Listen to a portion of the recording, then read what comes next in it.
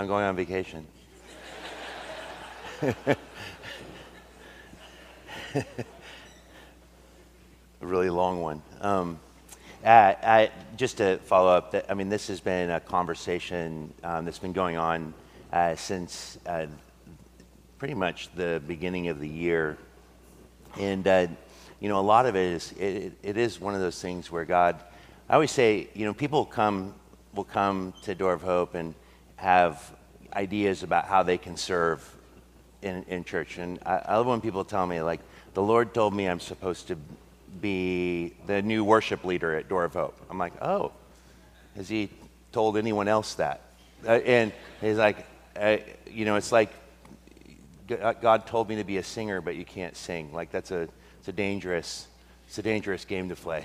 But when you have, I believe firmly in decision making, especially around ministry, requires input from the community. And when you have consistent input from people outside of Door of Hope, from my wife, from the elders, from the staff, then you have to pay attention to that. And when I myself am saying, I feel like the Lord is putting this on my heart.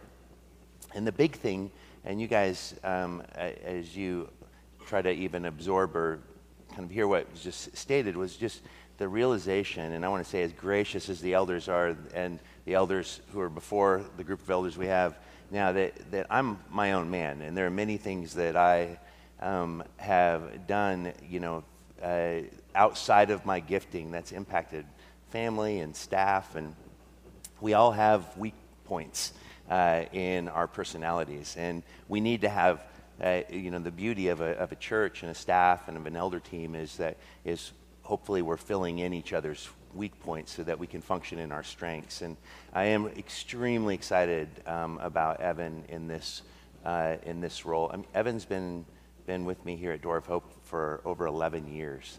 So his faithfulness, and he is almost seemingly unwavered by the ups and downs, just consistent. And that's exactly what the church needs. We are in a time of growth.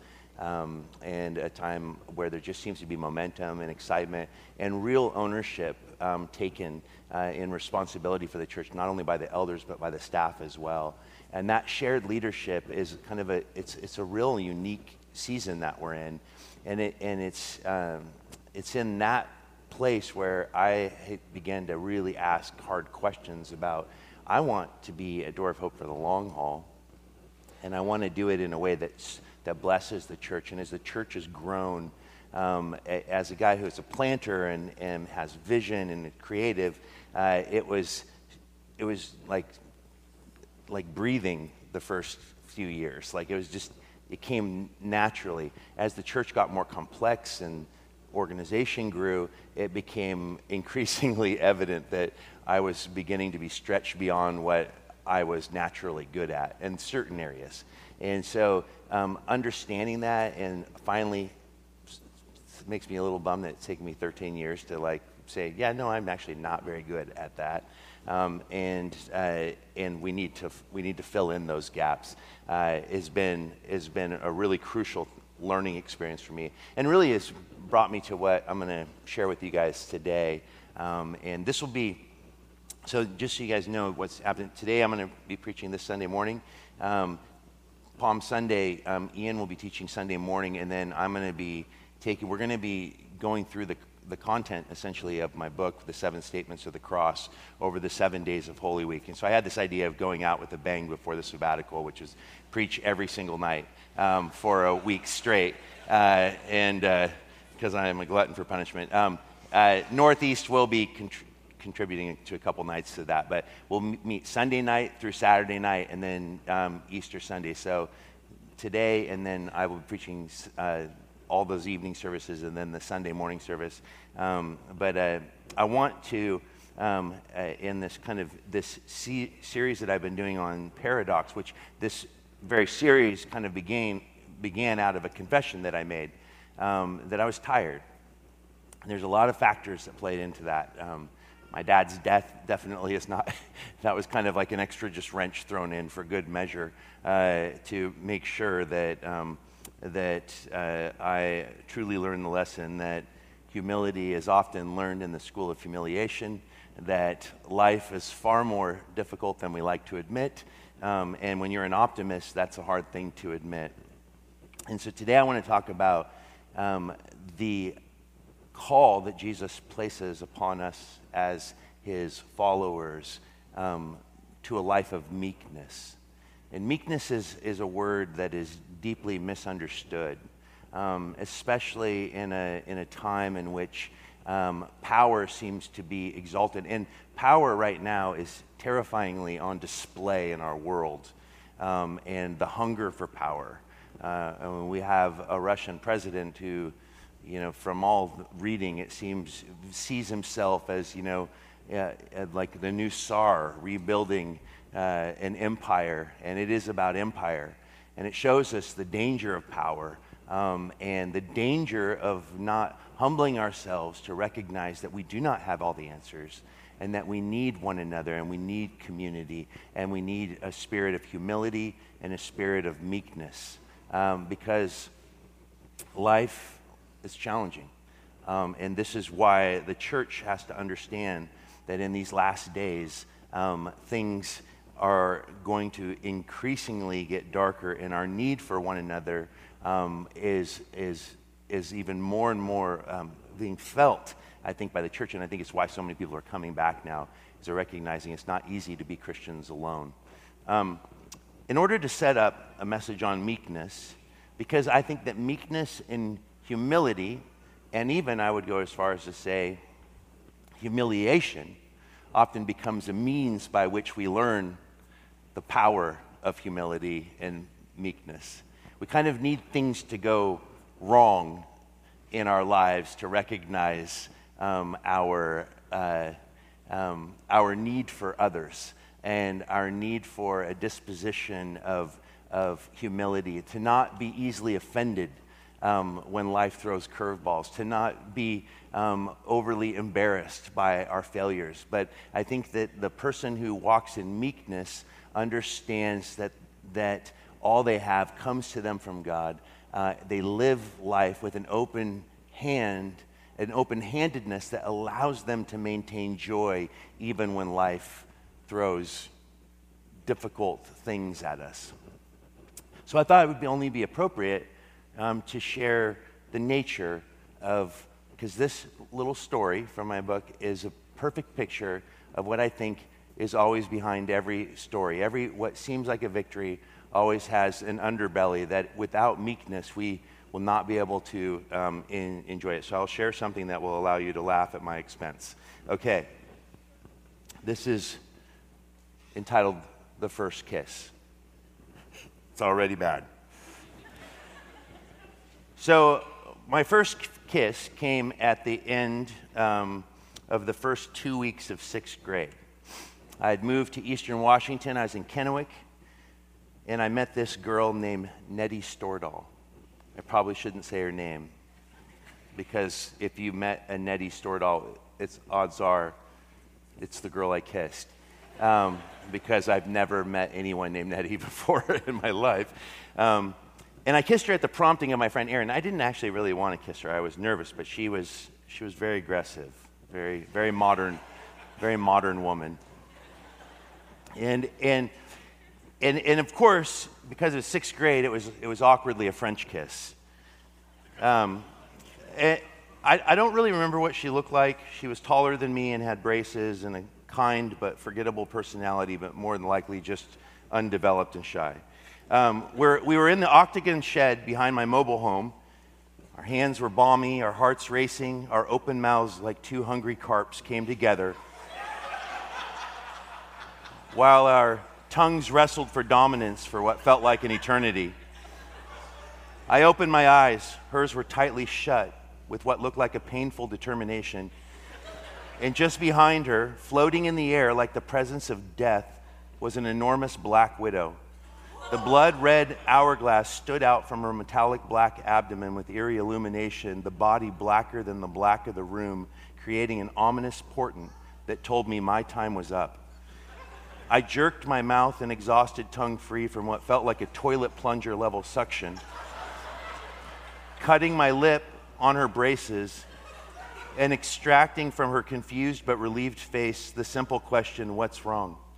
I pointed in silence to the silent and dangerous third uninvited guest, and Nettie in terror ran out of the shed, wiping the spittle from her mouth.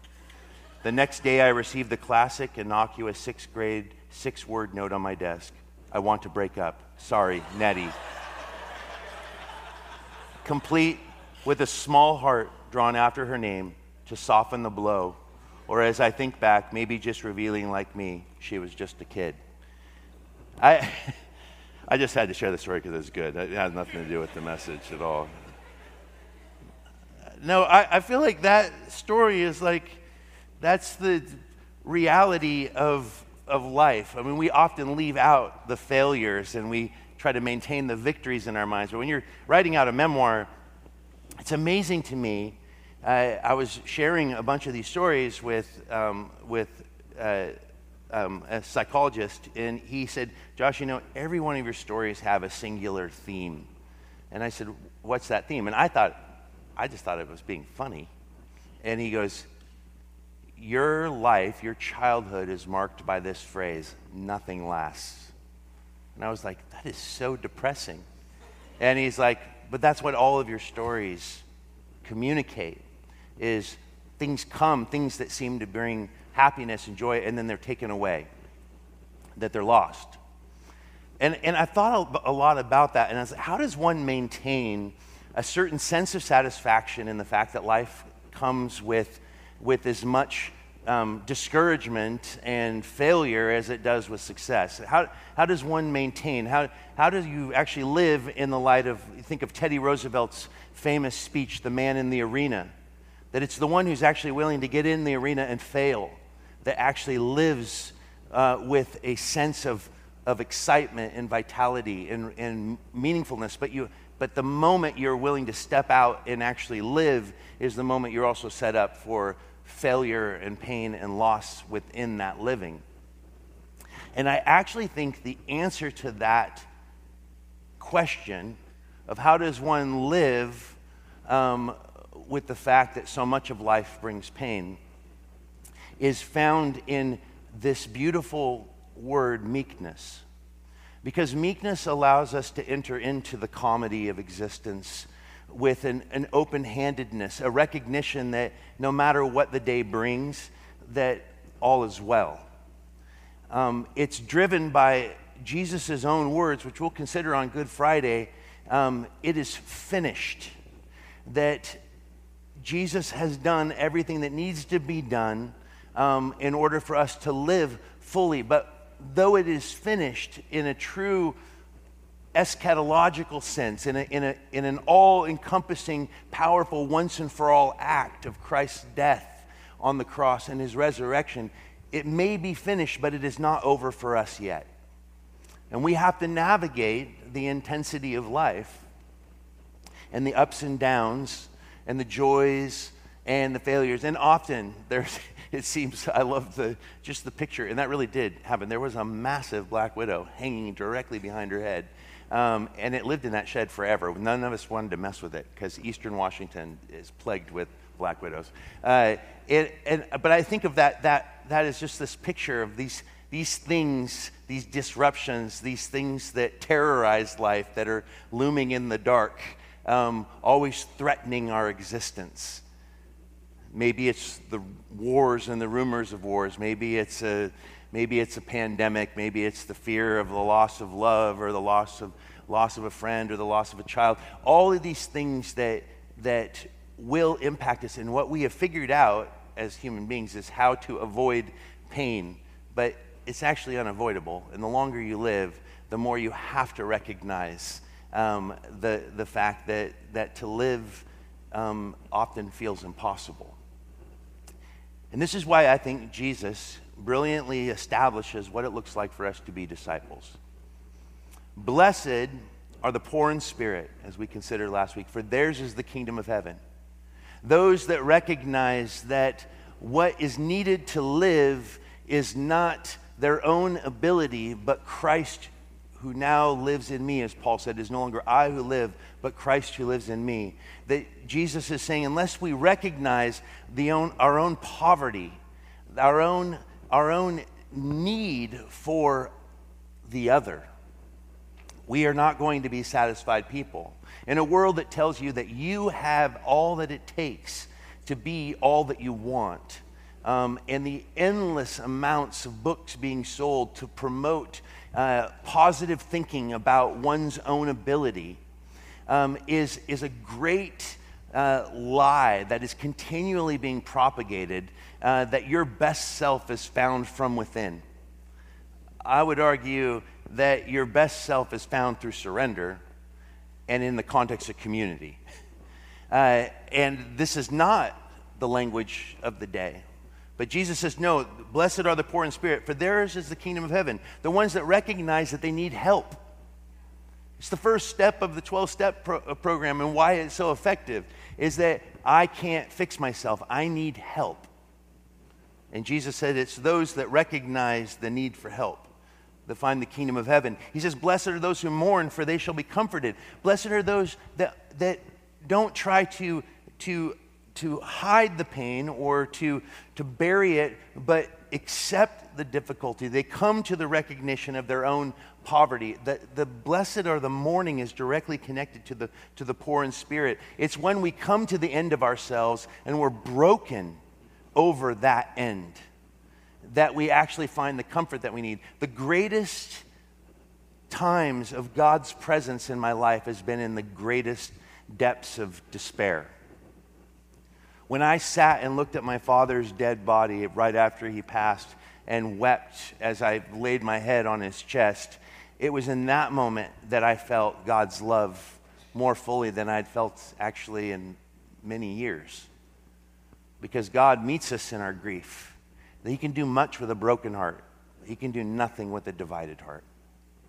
And I think that this is an important aspect of these Beatitudes, the blessings, the happy person, the one who receives blessing from outside of themselves, from Christ. I love how they are built on each other.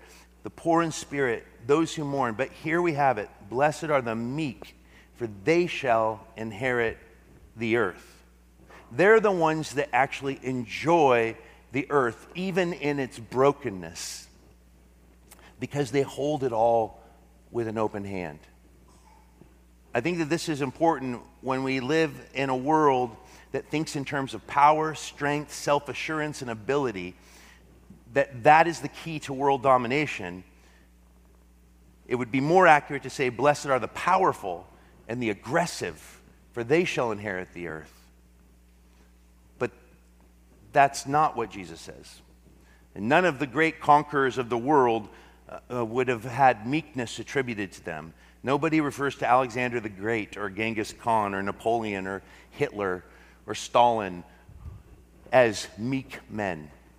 They were power-hungry men, which tells us that the kingdom of God is an upside-down kingdom.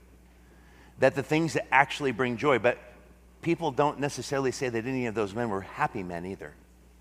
And blessed literally means happy.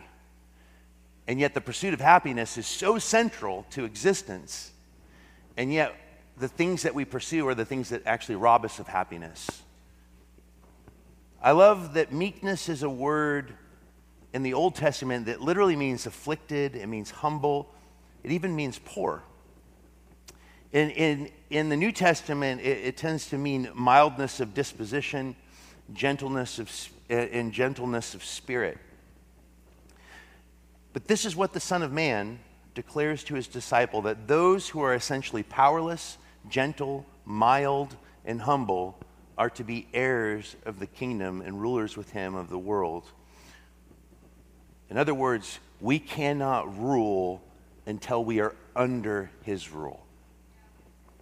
I was struck by this yesterday, this gentleness and mildness of disposition. I haven't even told Darcy this, but the thing that I've been, my wife refers to herself as an HSP, a highly sensitive person, which is really funny that she's married to a man who is loud and intense, and so I'm sure just quietness is really meaningful to her. Stillness, homemaking, this consistency. And I prayed, her birthday was yesterday. My lovely wife turned 54 yesterday. And we had this amazing day. And the amazing day was driven, one of the things is she always will say to me, she's like, you set the tone. I'm the same. You're the one that's all over the place. And the thing that I prayed for when I woke up in the morning was, Lord, give me a quiet and gentle spirit today. I think I had it. Thumbs up. I just got a thumbs up from the wife. Meekness is not weakness. It's actually power under control. It's power under control. And I think that in order to define what meekness is, you have to consider what it's not. Meekness is not idleness. It's focused, actually, and hardworking. In fact, for a person that's intense, a spirit of meekness requires even more work than almost anything else to maintain a quiet and gentle heart, a quiet and gentle spirit. Like, if you ask the staff, like, it is not natural for me to sit in a meeting and be still and be quiet, to give space. The lack of meekness often is felt in people of leadership and power. And the reason they're often in leadership and power is because people follow them, but the reason people follow them is because they tend to be strong personalities that are comfortable leading. But a great leader in the kingdom of heaven is one that can give space for other people to exist. They don't overwhelm a space or disappear in a space. They just have an awareness. It's not a laziness. It's not an idleness. It's focus. It's hardworking. Meekness is not mellowness. It's actually quiet intensity. The person that I always like to use as an illustration of just a beautiful illustration of meekness is Tim Mackie. Tim Mackie, for those of you that are newer to Door of Hope, Tim Mackie was a teaching pastor here with me for 5 years, and is the founder of the Bible Project. And he's a PhD. He hates being called doctor. He would skateboard to church to work every day when he was on staff. And he has zero interest in the accolades that comes with being a PhD. His love and his passion is just the scripture. And he's given himself so fully to that, but like a little child, there's a quiet intensity, there's a focused, hard-working nature that he always represented. But it was natural. It's who he is. It wasn't even something he's trying to be. Meekness is not weakness. It's strong and fearless. There's no need to make yourself known in a setting because you're comfortable with who you are as God has defined you to be. It's not tolerance either. There are those who think it's the avoidance of confrontation. Meekness is not the avoidance of confrontation, but it is most definitely the desire for self-preservation is not the focus of confrontation. You know, that when people get confused by the Psalms, when David says, Lord, do I not hate your enemies? Do I not hate the evil, for they take your name in vain? His anger that would come out in the Psalms, and I always like to point out that David, we always get confused that there is so much anger and vitriol toward enemies in the Psalms, but we need to remember that that's the safest place to take your anger is to God in prayer, because the Psalms are prayer. David never raised a finger against his greatest enemy, which was King Saul, but he definitely vented to God in his Psalms. But what I love is that his venting is not about what is happening to him. His venting is about God being disrespected. And I think that's Psalm 119 is a great example of that. Do I not hate your enemies with a perfect hatred? He's upset about God's name being blasphemed. And I think that meekness is not a tolerance, but it's not a self-absorbed self-preservation. Meekness would lead to a willingness to confront when we see another being hurt or another being mistreated. It actually is what leads to the equity that the world so desperately wants. Chesterton once said, "A man was meant to be doubtful about himself, but undoubting about the truth." This has been exactly reversed. We have learned how to distrust everything but ourselves when we should distrust ourselves the most. That's why I always say that the greatest enemy you'll ever face is yourself. In leading this church, I have discovered that I am my own worst enemy when it comes to God's work in and through me toward this community. But that will be true of all of us, and this is why we need to humbly surrender ourselves to the one who chooses to work with broken, foolish people like you and I. He has chosen the foolish to confound the wise.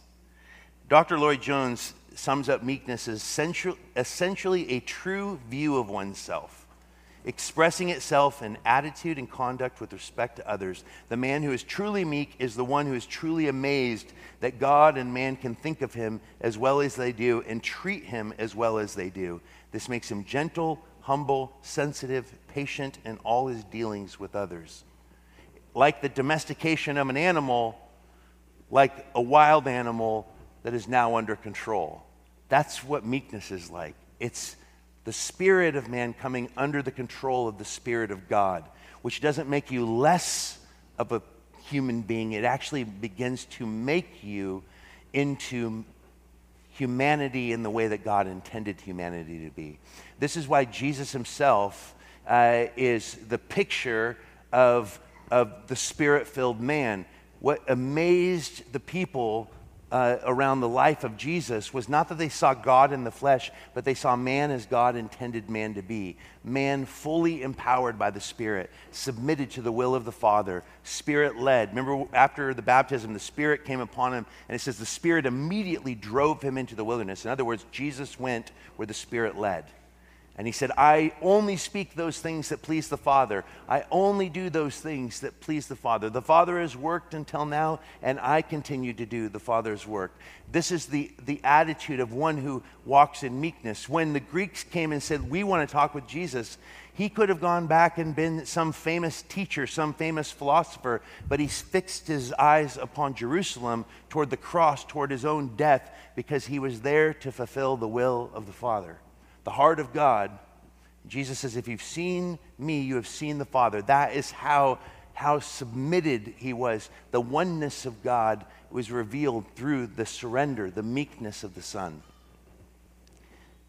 And I love this because this idea of a wild animal now under control is a beautiful picture of what meekness should look like. I think it's safe to say, based upon the examples of Scripture, that meekness is strength. It is strength. So let's look at the various facets. I want us to just think through these in closing. Various facets of meekness is revealed in Scripture. Number one, the meek hope in and wait on the Lord. Jesus is alluding in this beatitude to Psalm 37. It says in Psalm 37:11, but the meek shall inherit the land and delight themselves in abundant peace. In verse 9 of that psalm it says, but those who hope in the Lord will inherit the land. The meek shall inherit the land and delight themselves in abundant peace. This whole psalm is about the blessing that comes upon those that walk in the way of God, that give themselves to Yahweh. Jesus is bringing us back to that psalm, and he's reminding us that the key to meekness is found on that first beatitude. Blessed are the poor in spirit. Blessed are those that recognize they need help. Blessed are those that mourn over their own brokenness, because God is a God of comfort, who comforts those in their brokenness. And meekness is the process. It's the outcome of the process of recognizing our own brokenness and casting ourselves in total dependence upon Jesus. What we find now is that our joy is found in trusting in God no matter what. That's what brings meaning to life. In fact, the meek don't defend themselves. They trust in God to be their defense. This is a really difficult thing that I've learned, and that one of the things that can really weigh, and I never knew this, I've been in ministry now for 20 years, but I've been the lead pastor of Door of Hope for 13 years. And in those 13 years, people always say, like, it's a different thing. As an associate pastor, I went through plenty of difficult things, but I didn't understand what it means to be the point person, and that complaints come to me at a different pace, and just the emails that one gets and the critiques. And I remember very clearly, I had a guy that worked with me in the very beginning of Door of Hope named Bob, and he said to me, he said, listen, he said, you have to learn how to develop thick skin and a tender heart. Otherwise, if you have thin skin, you're going to get a hard heart. If you're easily offended by people's critiques and their complaints, it's going to eat you alive, because everybody has opinions, everybody. And it's amazing. I mean, I've seen it firsthand. And I learned early on that it is not fruitful to engage in a defense of oneself. I just did it recently, and I regretted it the moment. Then it was just an email battle with a stranger. I still don't know who they are. And if you're here, I shouldn't have engaged on email. I'm sorry. I once again found myself in the shed with the Black Widow hanging in the background. We're not driven by a spirit of retaliation. The meek are never driven by a spirit of retaliation.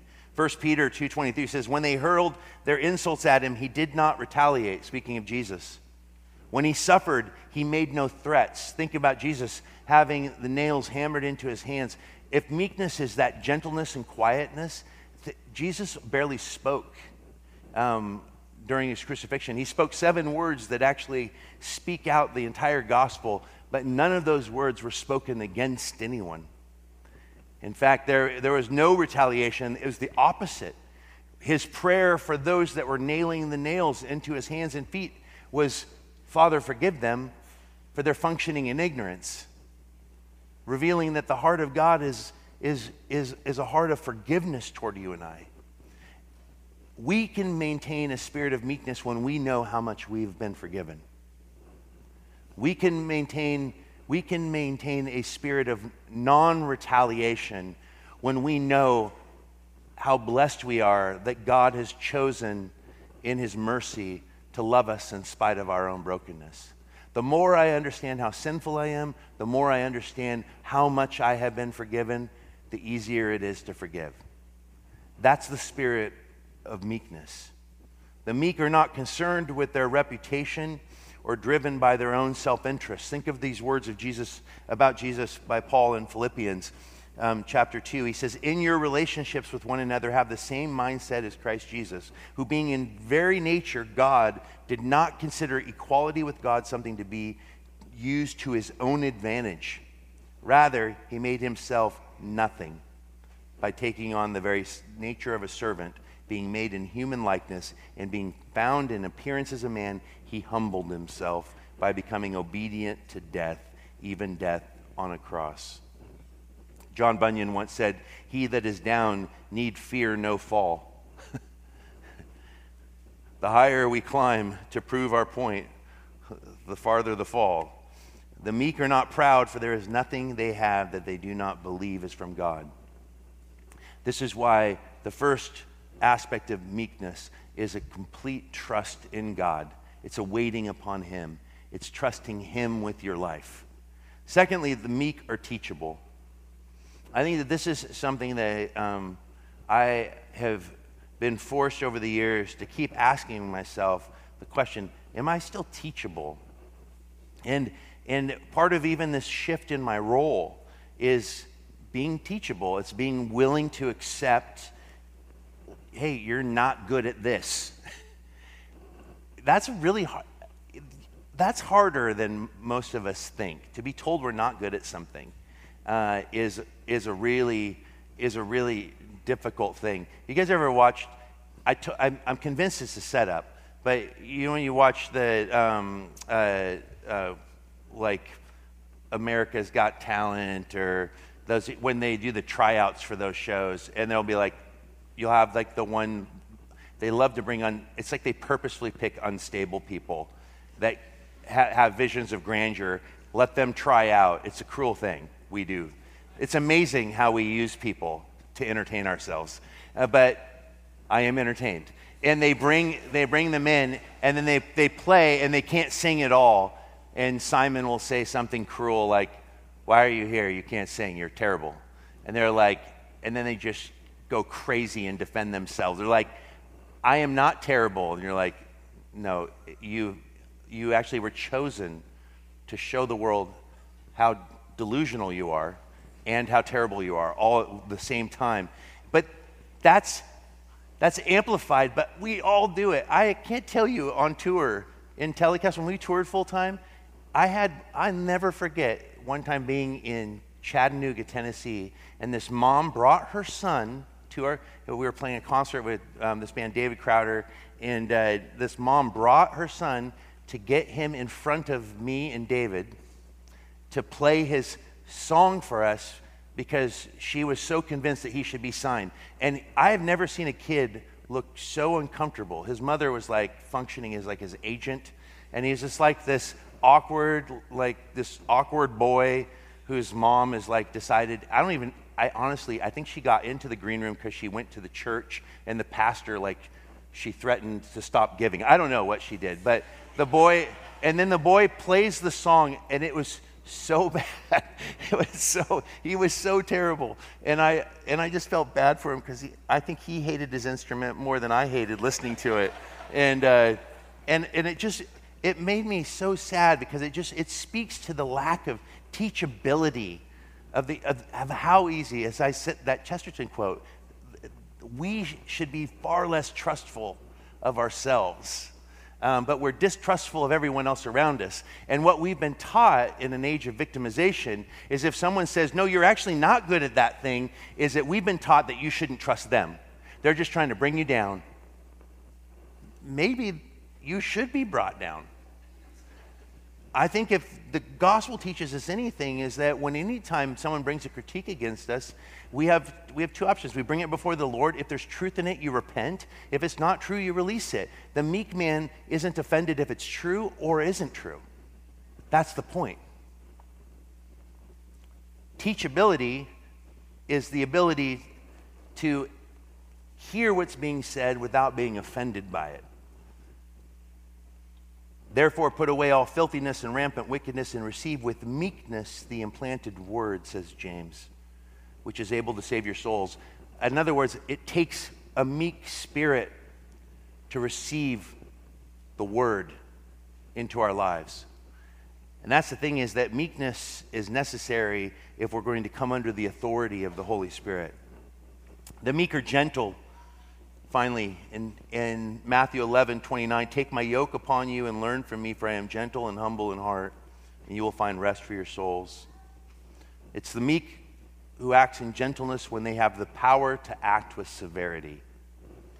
And I think that's a question. It's like, when you, in your interactions with people, do you function in a spirit of meekness, or are you a bull in a china shop? As parents with your kids, are you harsh with them, or are you gentle? Is there severity? Some of you may have experienced severity in step-parents.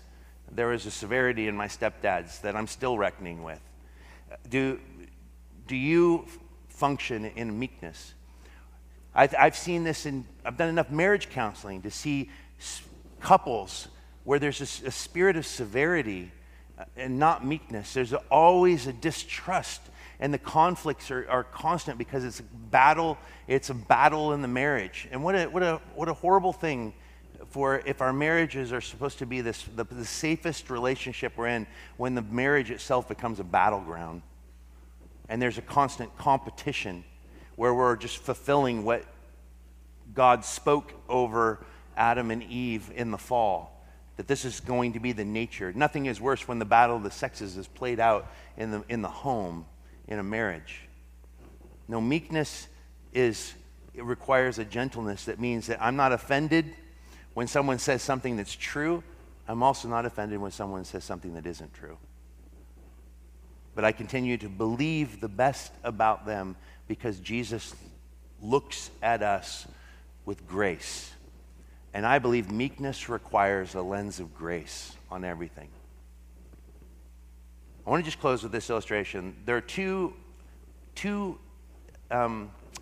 animals in Scripture that represent kind of this picture of gentleness and peace. And it's the description given of Jesus in John 1. Behold, the Lamb of God. The Lamb of God, slain before the foundation of the world. John the Baptist declares that over Jesus. And Jesus, as the sacrificial lamb, we need to remember that the lamb is God's gentlest creature. It's a picture of meekness. But the dove, which is what comes upon Jesus, is always a picture of peace. And I think that it's interesting that the lamb comes before the dove, and that the meekness is what brings about the peace. In other words, when we take a posture of meekness, of gentleness, of humility before God and before one another, it is that position that allows the Spirit of God, the Holy Spirit, to actually empower us. If we want to be a Spirit-filled church, we have to be a church that's meek. This is why Paul was so harsh on the Corinthian church, because they were obsessed with the gifts of the Spirit, but they had no meekness. They became arrogant in their spiritual giftings, and chaos came out of it. And God is not a God of chaos. He's a God of peace. And if we want to be a Spirit-filled church, we need to understand that if we humble ourselves before God and before one another, that gives the outcome of that is the Spirit's presence, which brings peace. This is why decision making is go where the peace is. And sometimes the peace doesn't even make sense because it seems like we're going in a place that's dangerous or uncertain, but there's still peace. I think that this is the outcome of humbling ourselves. He who sets his mind upon God will have the peace of God upon him. And I think that the blessing is this: blessed are the meek, for they shall inherit the earth. How do we inherit the earth now? 1 Timothy 6:6, but godliness with contentment is great gain. We're blessed on the earth now because the one who has God has everything. In the future, we are blessed because there is a coming order in which the king will be revealed. And it says, do you not know in 1 Corinthians 6:2 that the Lord's people will judge the world? This is the bliss of the God-controlled life. That is what it means to be meek. So I just simply say to all of you, my heart, it's very easy as a founder of a church to want to maintain control. It is not easy to say, I'm not organizationally gifted to lead this church in my current role to where it needs to go and where I believe God wants to lead it. And we need to rethink my role, and we need to build the team in a way that can actually move the church forward, and to accept my own weaknesses as a leader, and to step and to trust and to entrust the church to the elders and the staff it's not easy. They call it founder syndrome, where guys stay way longer than they should. And I'm young, like it's not like I'm at retirement age, but I still believe that so many churches would probably do so much better if we as leaders took more time to assess how is my temperament possibly hurting the mission of the church, and am I willing to honestly examine that, and am I willing to even invite the critiques of those that I work with and those around me? Am I willing to hear from my wife, like, honey, you're not good at this, and you're not happy because you're doing it? Am I willing to hear those words? A posture of meekness means that you're not going to be offended when people speak hard things, but you're also going to believe the best, and you're going to take the risk to make the right decisions that would actually further bring God's kingdom on earth as it is in heaven. And that's all my heart is. I hope you guys know that my heart for Door of Hope is just that this church is blessed and that you are as cared for as you can be. And I don't want to do anything that damages what God is doing at this church. And so if that means me humbling myself and saying, yeah, I should not be the one like making all the decisions for the staff because that's just not my gifting, then that I think that's one of the ways in which we can model meekness as a community. And I want to thank you guys for believing the best. I am blessed by this church. This is a significant thing for me. And sabbatical is not easy either. I'm not a guy that like rests well. So I'm going to learn. I'm going to try to sleep for the first month. No, I'm not. But I want you to know that our heart for this church is that we would be a church that functions meekly before God and before one another, because it is that spirit of humility that draws people into the gospel. And so I love you guys. Let's pray. Lord Jesus, thank you so much for this day. Thank you I just thank you for this, for the elders, for the staff, for this community. I thank you for the gift of your Holy Spirit. I thank you for the ways that you care for your own. I thank you for the ministry of your love and your grace that has been so clearly over us all these years. And thank you just to continue to see people, more and more people coming back. And I pray that this church would not be built upon any man or woman, but it would just be built upon you, Jesus, as we surrender to your authority and your presence. And I pray that your Holy Spirit would show up in such power and that many would come to a saving knowledge of you. Thank you for this day. It's in your name we pray. Amen. Hey friends, this is Russ Lacey, one of the pastors here at Door of Hope Southeast. Thanks for listening to this teaching. We always want to encourage you to give to your local church and would never want to supplant that.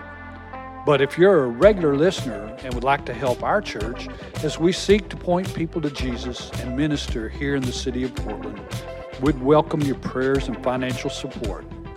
Just head over to doorofhopepdx.org and click Give from the menu bar. May God bless you